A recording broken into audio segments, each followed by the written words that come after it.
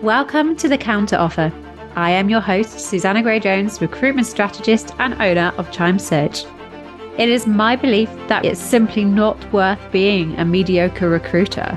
Recruiting is tough, and it is my mission to make sure that you get all the best tricks and use the daily rituals to be the highest earning billers to become exceptional recruiters. So, tune in and learn the secrets that the elite don't want you to know.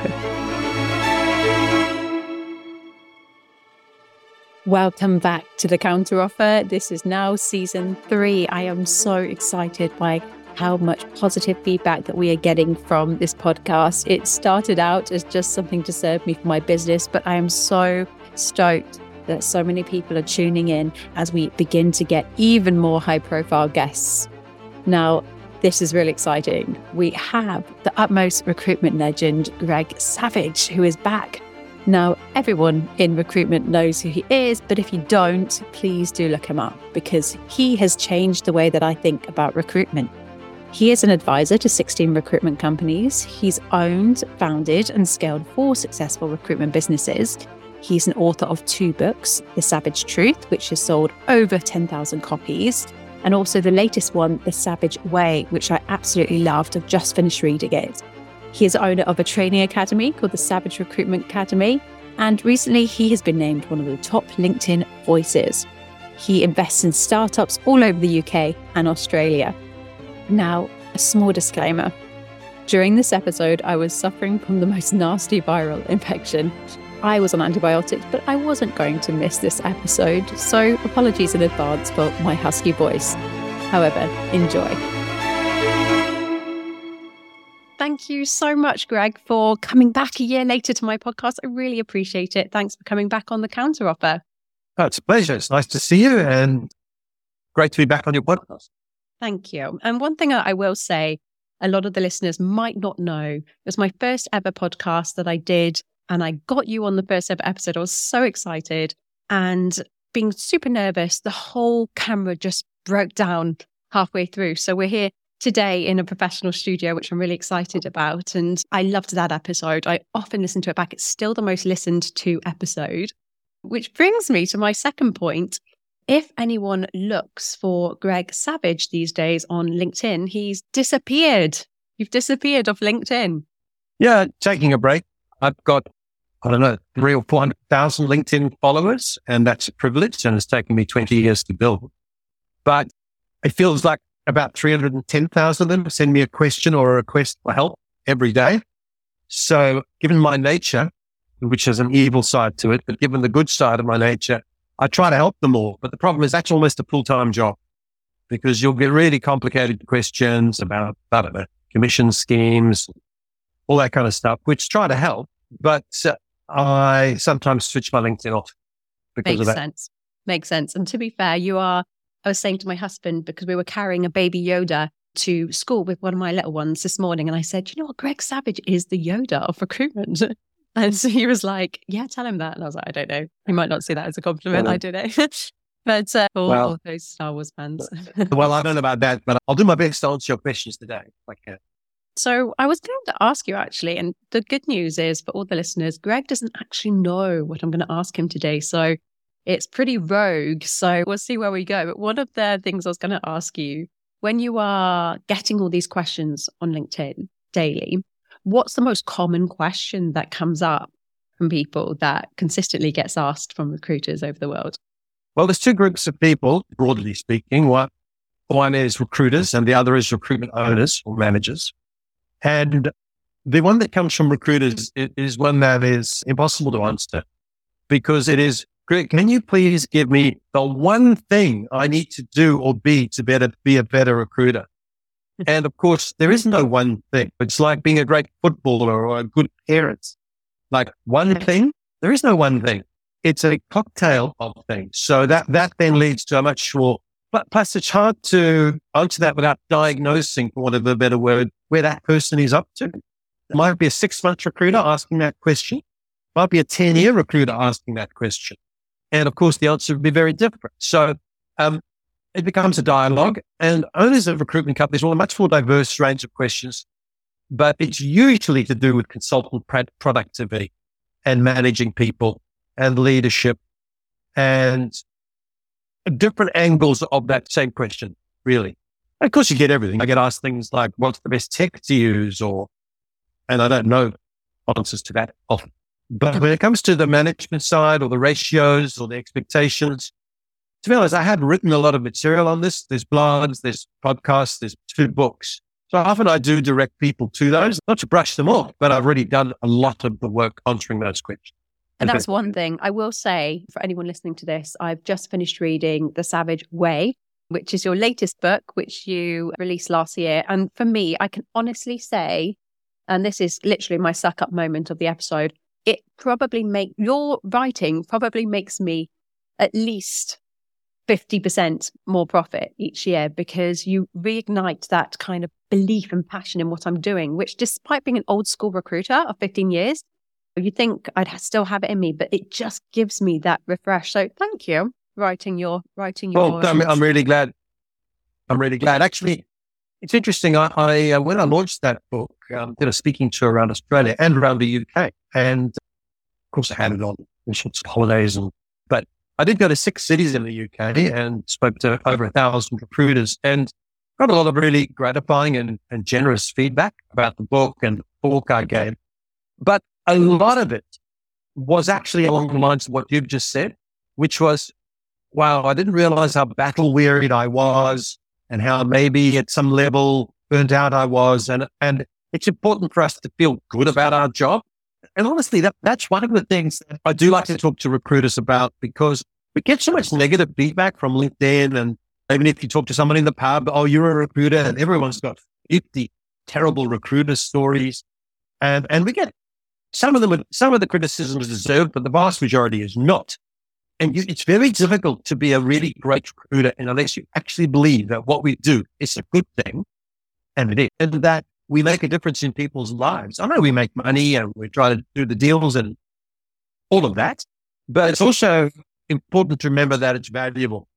And I think that was some feedback I got from a lot of people, which was, wow, we do a good thing. And it's a hard job. That's the other thing that I talk about quite a bit, is that, and you will have read it in the book perhaps, I get frustrated when people say, in name things like, oh, recruitment, it's not rocket science.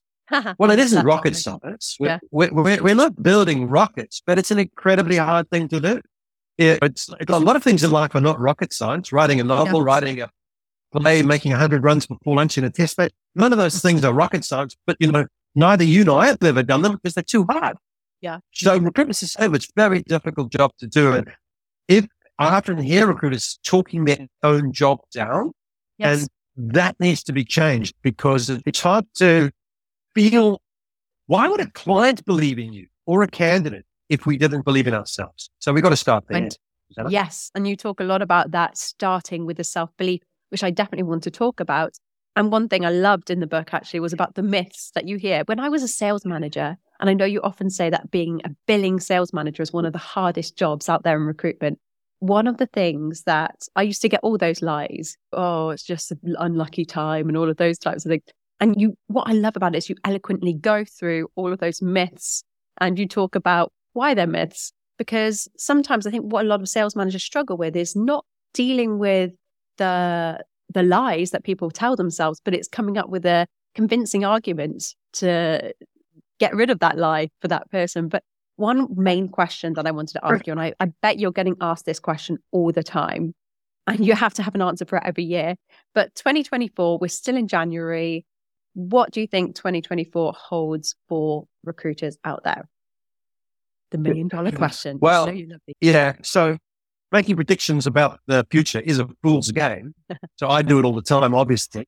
Look, I don't know what's going to happen to the market, but I will say, I don't think it matters what will happen to the market, because it's how recruiters and recruitment leaders respond that is the differentiator. It's a lot of my metaphors are sporting ones, so I'll give you one. If you are playing a game of rugby and you go to the ground and it's a hot, sunny day and dry, and you go to the ground 12 Saturdays in a row, and those are the conditions: dry, hot, clear. and you develop your game plan accordingly. And then you turn up on the weekend, the 13th weekend, and it's raining. You don't not play, you change your tactics according to the environment. That metaphor is very apt when it comes to recruitment. In our industry, and I've been in it 45 years, so I feel as though I've earned the right to criticize it because I'm part of it. And not a grey hair on your head. Yeah, well, must be a few. There's a tendency in our industry to talk a lot about the market. In fact, we're world champions at it. But we don't react to the market well enough. And so, to answer your question, I think 23, second half 23 was a lot tougher. We had 2 years of boom post-COVID. People worked hard, and they did work hard. But if you got a hard, suitable candidate in front of a client, you were going to get an offer. I'm generalizing. People just had to get candidates in front of clients. Yes, it was hard to find candidates, all that stuff. A lot of people build more than they've ever done before. Then in 23, particularly the second half, started to toughen up. It was harder. Now, what that has resulted, there's actually still a lot of jobs being filled. There's a lot of hiring. It's just that clients have become more demanding in the job description. They're going slower, more thoroughly. Candidates are more tentative. And that's the analogy about the rugby game. The environment's changed. We have to change our tactics. So that is the big thing I would advise people to do. So for an example, specifically speaking, take better job orders, qualified job orders, advise clients. I heard it today. I'm in a recruitment company. Sorry, I didn't hear it today. I heard it in this recruitment company late last year, where a client said to a recruiter, she's a financial recruiter. I was listening to her. He said, I want to hire this finance person, but we've changed things about work from home. We want everyone in the office 5 days a week. It's a great job, but it's 5 days a week. Now, an average recruiter would have gone, oh, okay, I'll do my best. She didn't. She said, and I'll try to quote her, she started by saying, Mr. Client, I could do that, but if we did that, you and I will be fishing in a very shallow talent pond. Let me explain. A lot of the best, and then she explained that a lot of the best candidates have choice and they want 3 days, 3-2 or whatever it is.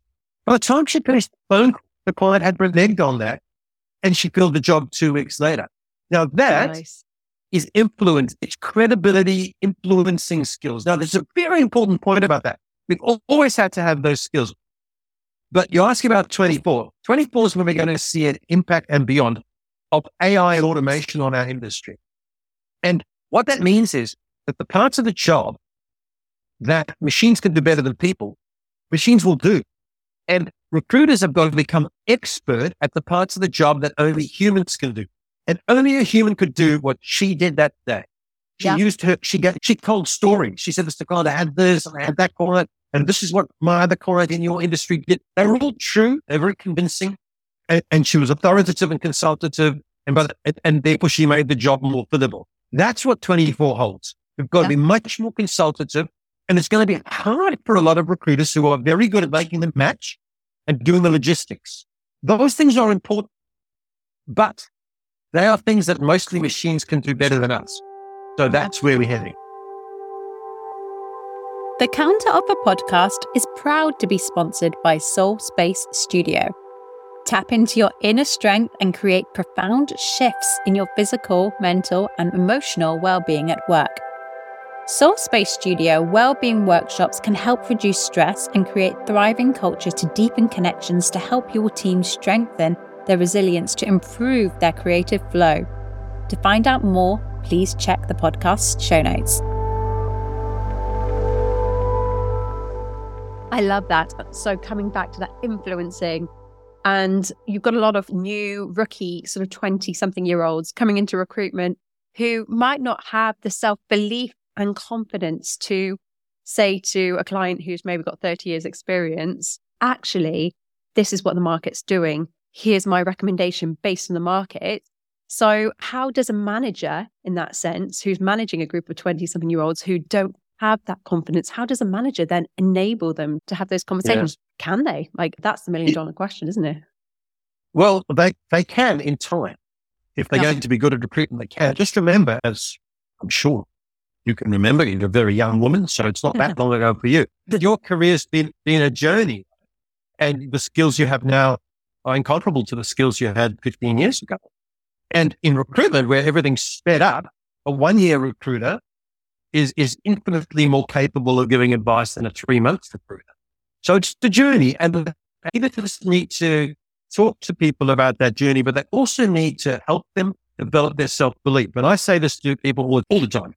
The young recruiter, I say to her, how long have you been in recruitment for? She says 9 months. I can't be giving a client advice. I said, okay, what area do you specialize in? I specialize in legal support staff. Okay. How many legal support staff and PAs and paralegals have you interviewed in your 9 months? And she goes, oh, lots. I said, how many?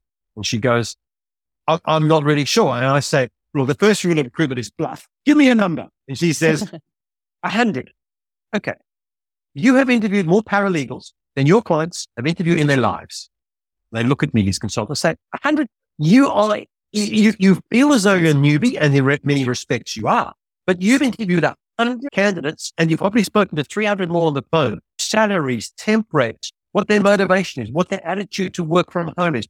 You already have valuable knowledge.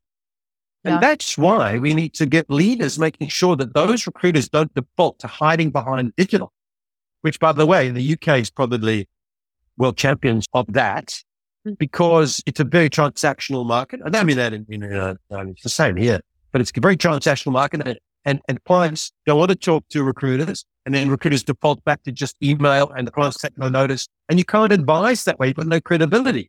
And, and then you concede your advantage, right? Yeah. You concede your advantage. Even that 9-month experience recruiter, she has knowledge. And if she could advise a client, well, she's done that once, it might be just on a small thing. Like, Mr. Client, I appreciate your last PA or whatever was paid £30,000, and I'm suggesting 35, but that's because the market's moved. Here's some stories. That builds that credibility. That builds that value, doesn't it? Yeah, absolutely. And if you go to ChatGPT today and ask them what PAs or whatever are being paid in London, it cannot tell you. Yeah. Right? It cannot tell you because it's only got data to a year ago. That'll get quicker and more recent, of course. But it's the nuance, right? It's the nuance. It's like one of the big questions people ask me, and you haven't asked it directly, but you're heading that way, is people say, what are owners of recruitment companies thinking about this year? Are they positive? Are they going to hire? Are they optimistic? Now, you can't get that from AI because it doesn't know. Yeah. Very How do I point. know? Well, I'm on the board of 16 recruitment companies, and I'm speaking to these people all the time. I'm not clever. I'm just in the right place. You just know the blind spot. Well, I have, and I'm just one of many people. You could ask anyone who's a specialist in the field, they will have to-date information, which is valuable. And that we've got to get better at in our industry. So much better at having a point of view, having a narrative, right? You're interviewing me because you think I've got something to say. Well, that remains to be seen. But clients and candidates want a valuable narrative from their advisor. Just as if we go to a real estate agent or a lawyer or a hairdresser, any one of those people knows more about their area of expertise than we do. And although we make the decision on what we allow them to provide us, if we trust them, we take their advice. And that's why we go back to them and pay a premium to people we trust. I totally agree. I'm going to tell you a secret. I'm going to be vulnerable here because I make this mistake. I was brought up very kind of English, respect your elders. And there's one quote in your book that really kind of got me. And this relates so well to what you just said. It said, if you are subservient or apologetic or lacking in confidence, the client automatically takes control and you will be lost, right? So I'll give you an example. Candidate is late for interview, right? I prepped them. I did everything I need to do. I am still that recruiter who will call client and say, I'm so sorry. I'm absolutely mortified. They are late and I completely appreciate it's wasting your time, right? So when I read your book, that really got me questioning, have I got it right here? Am I almost sort of downplaying myself? Should I maybe be more approaching it in a kind of, I'm very frustrated with this candidate because it wasn't my fault. I did everything at my end. It was actually the candidate's fault. So would you say I was being subservient and apologizing on behalf of my candidate? I'm curious to know what you think. No, I think that is a very nuanced one, which I will answer your question. But just your broader point, having good manners, being polite, being respectful is never about it. And yes, the English are world champions in saying, oh, sorry, that's true. But that's absolutely fine. It's endearing and it's positive and it's respectful. But you can be polite, respectful, and still have a point of view. And you can push back on a client. I'm just talking about the generic thing and then I'll answer your scenario. We let ourselves down with tentative language, right? So for example, client says, what's your fee? And a recruiter says, well, normally it's 20%. Disaster. Why would you say normally? Yeah. Because that immediately sets the client, okay. Or the famous story I tell when I went on a client visit with a young recruiter. I was young myself, but she was younger. And she was going to run the meeting because that's what I used to do once I'd learned that it wasn't all about me. She was going to run the meeting. And the first thing she said to the client was, Mr. Client, I'm sorry, we won't take up much of your time. And I said to her afterwards, I said, that's, as soon as you said that, we were lost. She said, what do you mean? I said, you can say thank you for your time. You can say, I appreciate your time. But don't say you're sorry for taking up your time because that demeans us. Our time is valuable, right? Yeah. And so you won't be arrogant or anything like that. But tone is important. Saying to a client, normally our fee is 18%. He or she immediately thinks, well, not today. It's going to be 16. What you need to say is to the client, what I'll do to fill this job is A, B, C, and D. We'll charge you 18% or whatever. And so all that can be done with manners, politeness, etc. I think in your particular case, you were kind of acting as a de facto to apologize for your candidate. I think I would, first of all, every situation is different and we don't want to go down a rabbit hole on this, but if you could understand why that candidate was late, that would impact how you would speak to your client. So if that candidate was legitimately late because her car broke down and then she jumped on a tube and then the tube was delayed, then you would say, look, I'm really sorry, but there's good reason. If you didn't get that feeling from your candidate, you might bring your client inside it and say, Mr. Client, I'm disappointed in the candidate. I don't think I'm going to work with her. But you need the knowledge. Yeah. Really good point. But it's different to, you said you were brought up in a certain way. And I don't think that you need to change any of that. The manners, the politeness, the differential is fine. But just remember that the client relationship with a recruiter isn't a master-servant relationship. It shouldn't be. It's a relationship of equals. Yes. Because they need us and we respect them. And over time, they will respect us, I promise you, if we can provide good advice. I love that. And I think it's great for any recruiter out there to almost go through their clients and sort of weigh up where the relationships do match that kind of equality. I love that. I work with quite a lot of different clients. So I work with some very sort of big clients who take on experienced recruiters, but I also work with the smaller clients. We've got about 10 to 20 staff and they have this constant dilemma. Do I take on rookies where we can grow our own, as they say?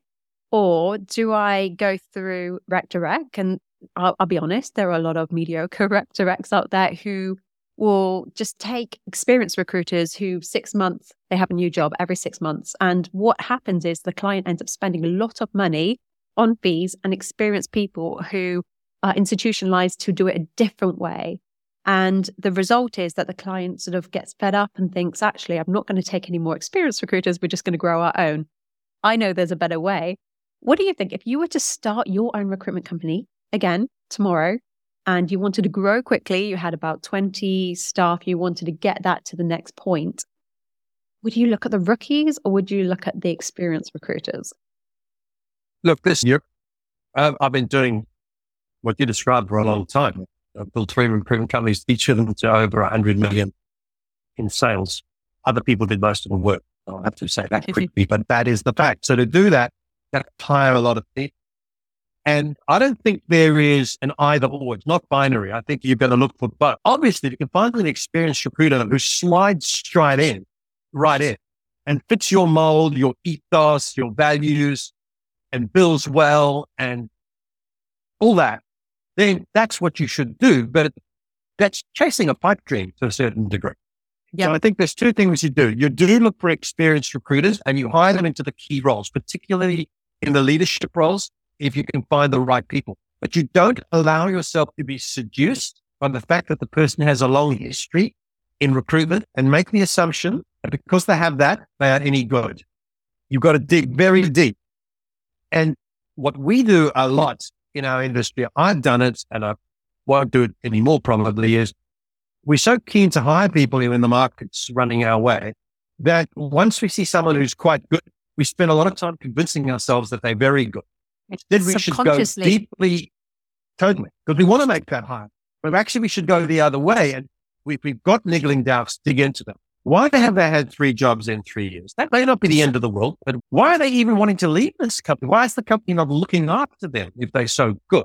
Did they build 300,000, whatever it is? Did they win that business or was it fed them? All those questions. But then over and above the skills questions is the culture fit. Are they going to bring negative traits to our business that don't fit who we are? I'd see a lot of people making the hire, even though they see the negative traits, but they make the hire because the person can build. That will be a disaster, I can tell you right. Money before culture. Yeah. Yeah. I made that mistake. And that, I've made it too, more times than I really want to admit. And that even comes back to do you really have a culture? Or do you just have a culture written up on your website, but actually you're a dog's breakfast of all sorts of people doing their own thing? We say we're a team. No, we're not a team. So you've got to ask that question. But then on the rookie side, well, again, you've got to do a lot of work to make sure that the person you are hiring who has no experience in recruitment has the core competencies which are most likely to lead to success. And I talk about them in the book, that they're going to be the ability to develop influencing skills. They're going to be real resilience. They're going to be likability even. They're going to be those sorts of things. Some evidence of sales, even if it's retail or something else, some evidence of dealing with people in face-to-face situations. A combination of those things is much more likely to make, and even are they coachable? I know it sounds crazy. They're newbies. Coachability. A lot of people they're not very coachable. Someone chastised me the other day for using that word. It's really old-fashioned. You should use growth mindset. Yeah, growth mindset's hot at the moment. It's hot at the moment. I'm curious to know, because all of these business owners, great intentions, want to find the hot recruiters of tomorrow, right? They've tried psychometric tests. They've tried competency-based. They do the role play scenarios. Have you found any specific method of interviewing recruiters to be successful? Well, found a combination of things to be more successful in not using a combination of things. I haven't found some golden secrets, and that is really thorough interviewing, situational interviewing, where you dig into what people have actually done in certain situations. Yeah. Working hard not to try and convince yourself that they're suitable. Getting several people in the organization to interview them. Psychometric testing, this company now, they use it and they've developed a template of what their highly successful people look like. And they do use it as one of the things. They don't disqualify people unless it's terrible, but they dig into things. Depending on what country you're in, detailed reference checking. Well, what I mean by that is the different laws in different countries. But actually, obviously, you've got to make the right hire. That is what you do with the people in the first 3 to 6 months that they join you. That is going to be the key determining factor to success or not. Yeah. And we're not good at that. So every person you hire, you should hire with the intention of them succeeding. But if they're going to fail, they should fail fast. Let me just explain that. I'm not saying hire or fire. I'm saying really don't just hire people and then say, hey, Susanna, you're our most experienced recruiter. I'm going to sit Johnny next to you for 2 months and audio magic will rub off on him. Well, that's bullshit. He's not going to rub off on him. Yeah. We do pick up things from other people, but we need detailed training and you need constant feedback. And the 3 things you got to look for with somebody in their first 3 months is, first of all, is their attitude right? So, for example, it's going to sound old school, but it's not. Anyway, maybe it is. But you've got children and you're going to teach them to look both ways when they cross the road. And that's old school, still important. And so is this, what I'm about to talk about. So you can say to a person, okay, Bob, this is your second week here. Tomorrow, I'm setting aside an hour to train you on X, Y, Z. So we'll meet online or in this meeting room at 3:00 tomorrow. You turn up at 3:00 and they turn up at 3:10. Now, there could be a million reasons. But what most people do is the person is new, I'll let it slide. Now you're teaching them that around here, we come late. Just as an example.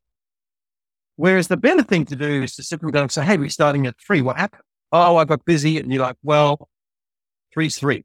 Yeah. Now, if you do that with someone in the first week, even if it's just 10 seconds of awkwardness, I promise you, they are very unlikely to be late again. If they are, it's a sign that you might have a bigger issue. I'm not talking about timekeeping. I'm talking about collaboration and respect and everything else, right? So you check attitude, you check coachability.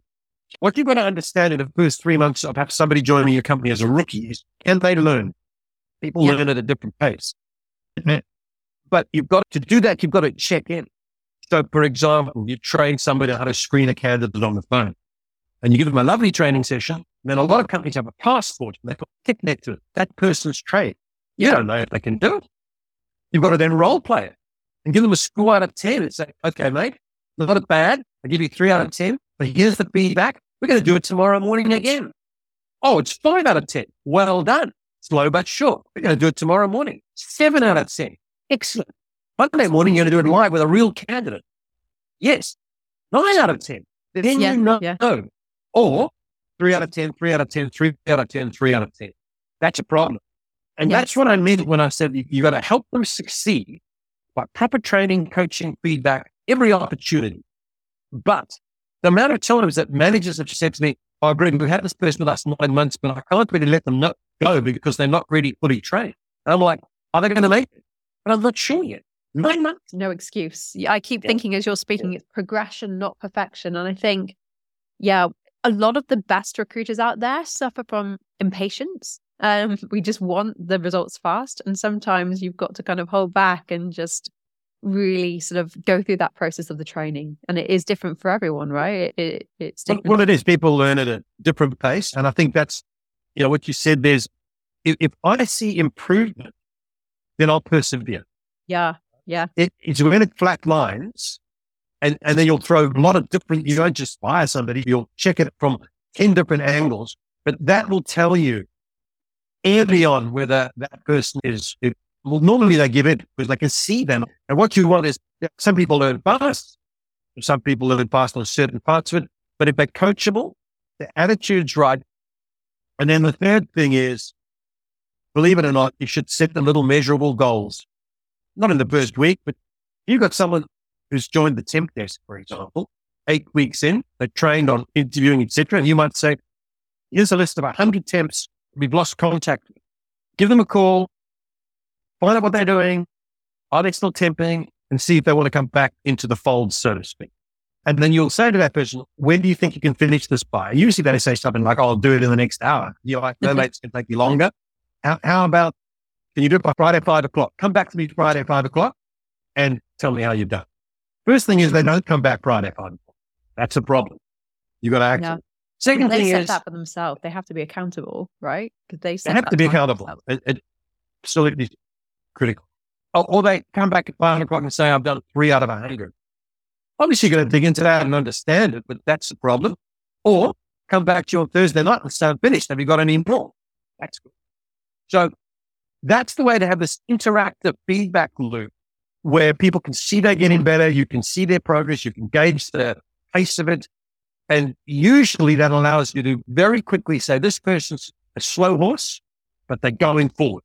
Or this person's a fast horse and they're really getting it. Or this person just doesn't seem to be getting it. And then you double down and give them more help, but it'll quickly expose if they were a wrong hire. Yeah. And the best companies that I work with are the ones that never have to fire. They've managed to be able to get the consultant or recruiter to think, actually, maybe this job isn't for me. And that is such an art.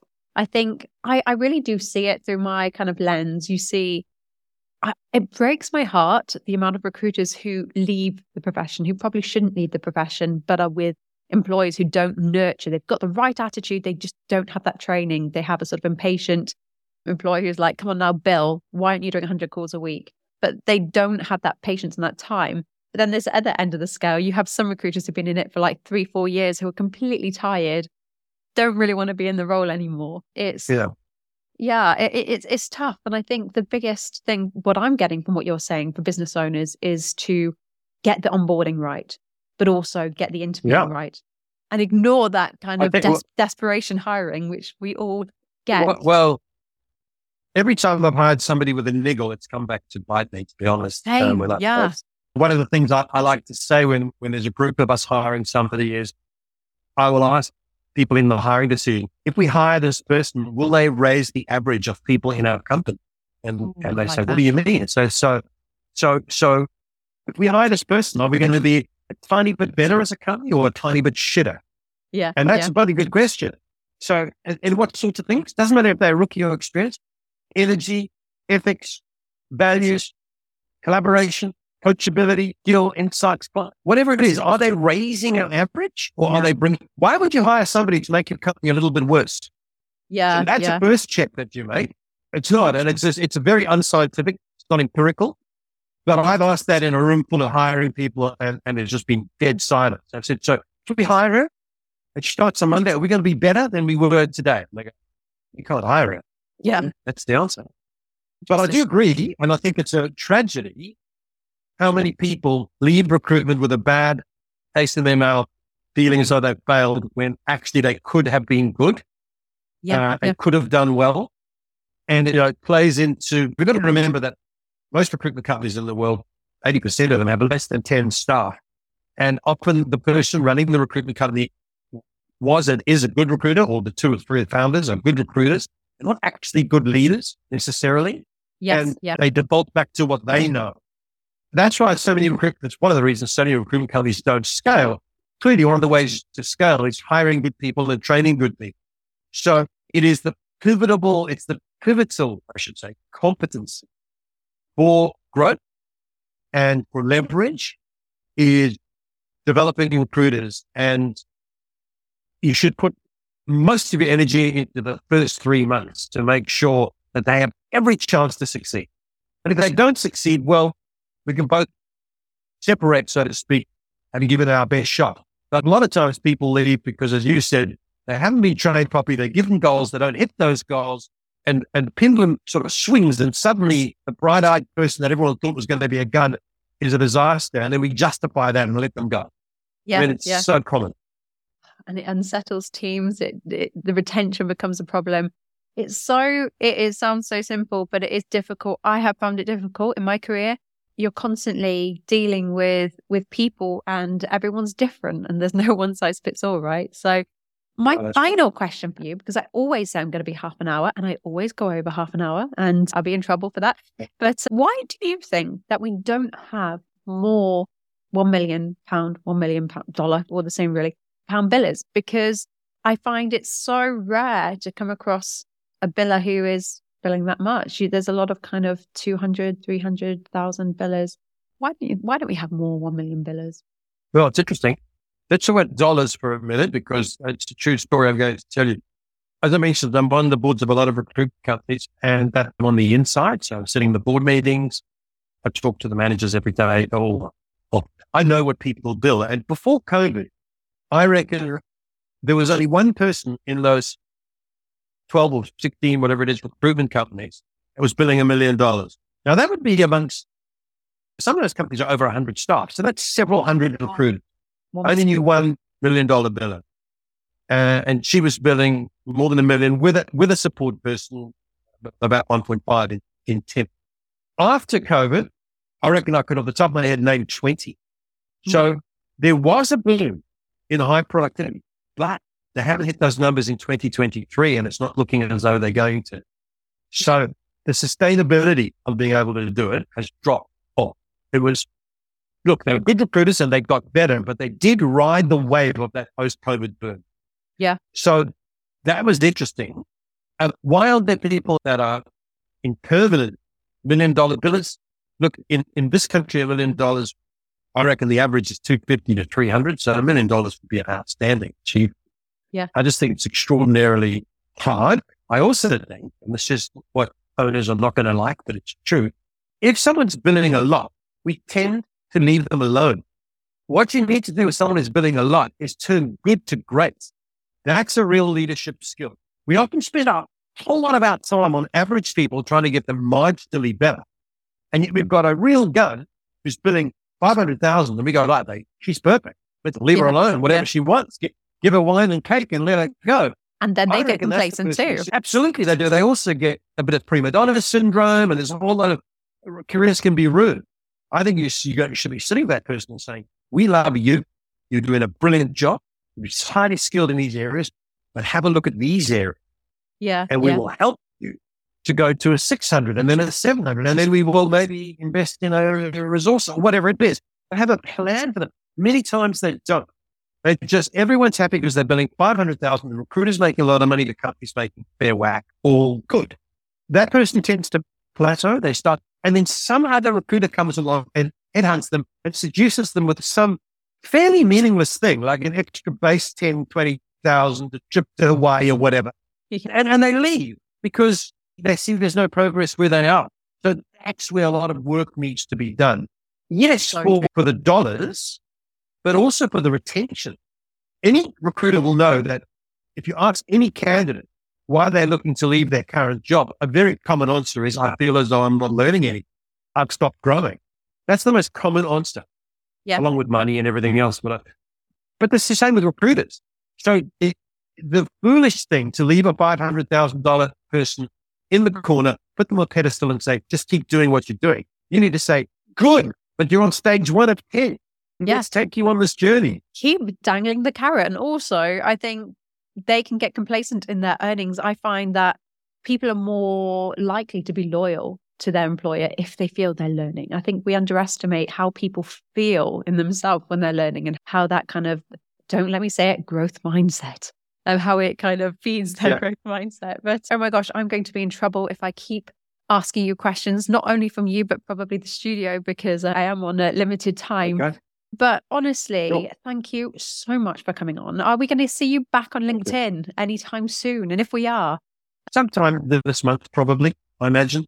Awesome. And pack up my blog again. No, but look, it's just on that last point. In my first book, I've got a chapter called Coaching is Retention, which is exactly what you're saying. One of the reasons to coach people is for them to get better and bill more. But the main reason is job satisfaction and the feeling of growth. Because when people, as you just said, when people are growing and learning, they feel as though they're in the right place. So that's important. Thank you for having me on your podcast. I'm not sure if I said anything helpful, but I hope so. You always say helpful things. People want more. Yeah, I would say to anyone before we sign off that if you do get a chance to just go onto Amazon to get one of your 2 books, The Savage Truth or The Savage Way. And also there's the Savage Academy, which is a training platform, which I found really helpful. And I love the new stuff that you put on, very much aimed at the temp recruiters as well as the perm recruiters. And it's a real modest price as well. I don't know the latest price. Yeah, look, it is a modest price. It's also, the tech on it is not the highest level. We're looking to improve it. The content is good, I believe. 90% of it's mine. So I think it's good. I'm actually filming a new module tomorrow on a lot on what we talked about here. How to prepare for 24, what the behavior should be. Look, I can't remember what it is, but I think it's quarterly. You can dip out after any quarter. There's no lock-in contracts. We update the information all the time. There's over 100 hours of training. So that's the Academy. For $30 for one of the books you can get off my website or Amazon. The first one, The Savage Truth, is more for leaders. I wouldn't pigeonhole it like that, but more for leaders. And the other one is very much basically everything I know about being a great recruiter, having learned from better recruiters than me. Yeah. I'm trying to write it all down. I love it. And I love when you talk about the best recruiter you've ever met as well, whom I have added on LinkedIn. He's probably getting stalked now in your absence on LinkedIn. But yeah, well, thank you. Thank you so much. And if people are listening to this, obviously they want to buy your book, they want to get onto the Savage Academy. Can they reach out to you? And if so, how should they reach out to you? Well, the website is gregsavage.com.au, and that's where you'll find the Academy and the books and hundreds of articles and a lot of podcasts. I'll be back on LinkedIn in January sometime, and we'll be for most of the year, I imagine, unless I try and take another holiday. And they can contact me through there. And I believe with every inquiry I get on LinkedIn, as long as it's vaguely civil, I will respond. So I do my best to answer everybody as best I can. Yeah. But thank you very much. And I hope you managed to get some rest. And looking forward to seeing you again. Thank you very much. Okay. And we will have that glass of wine in Dubai one day. Is that where you are? We shall. Please come to Dubai. Someone in Dubai, come and book Greg Savage to speak as a keynote speaker. And then I can have him for a glass of wine. I'd love that. Thank you very much. I hope you enjoyed this show. If you liked it, please leave us a 5-star review. We continually try to get the top billers in the world of recruitment to help you increase your billings, be a top commission earner, and most importantly, live your most rewarding life. You can find out about new roles on my Instagram at Susanna Chime Search, and you can find me on LinkedIn or join the Chime Searches page to get all of the latest recruitment updates and tips. Thank you for listening.